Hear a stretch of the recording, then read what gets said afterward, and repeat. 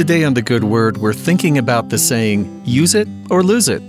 We usually hear that phrase when we're trying to get motivated to exercise and build our muscles, because if we don't use them, they really do atrophy and get smaller and weaker.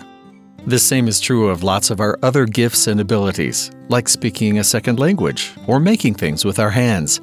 While the New Testament does not have much to say about going to the gym or getting in your 10,000 steps a day, or even practicing your irregular Spanish verbs, it does talk about the principle that if we don't use whatever gifts the Lord has given us, we lose them.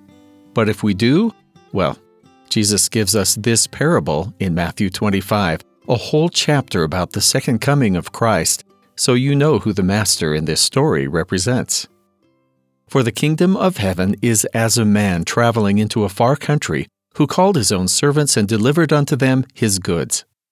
Unto one he gave 5 talents, to another 2, and to another 1, to every man according to his ability, and straightway took his journey. And he that had 5 talents went and traded with the same, and made them 5 other talents. And likewise, he that received 2, he also gained other 2. But he that had received 1 went and digged in the earth, and hid his Lord's money. After a long time the Lord of those servants cometh, and reckoneth with them. And so he that had received 5 talents came and brought other 5 talents. His Lord said unto him, Well done, thou good and faithful servant.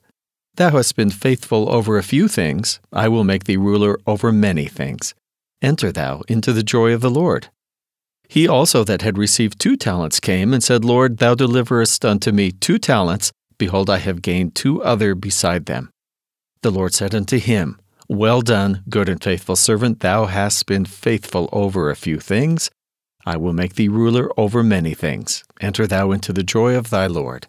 Then he which had received the 1 talent came and said, Lord, I knew thee, that thou art an hard man, and I was afraid, and went and hid thy talent in the earth. Lo, there thou hast that is thine.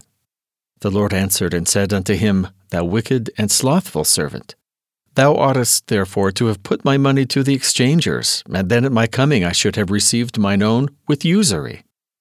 Take therefore the talent from him, and give it unto him which hath 10 talents.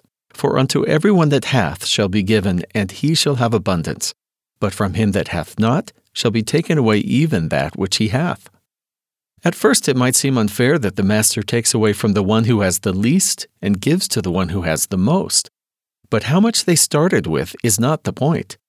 The master would have been just as happy for the one with 1 talent to have multiplied it into 2 as he was with the one who turned 5 into 10. The point is working with what we have and receiving the Lord's help in developing the gifts He gave us.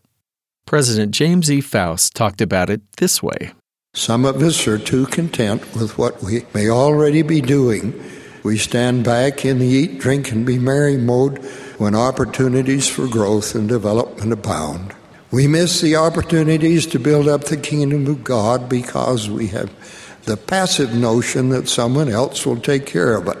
The Lord tells us that He will give more to those who are willing.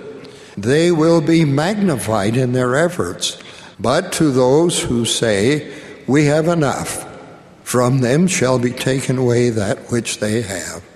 The Lord entrusts to all of His servants with spiritual talents. While we are not all equal in experience, aptitude, and strength, we have the opportunities to employ these spiritual gifts, and we will all be accountable for the use of the gifts and opportunities given to us. So, use it or lose it. Whether our gifts and talents are great or small is irrelevant. The Lord gave them to us to use to bless the world and the people around us. And if we put them to use, whatever they are, He will magnify us and bless those abilities, especially as we place them in His service. And that's the good word.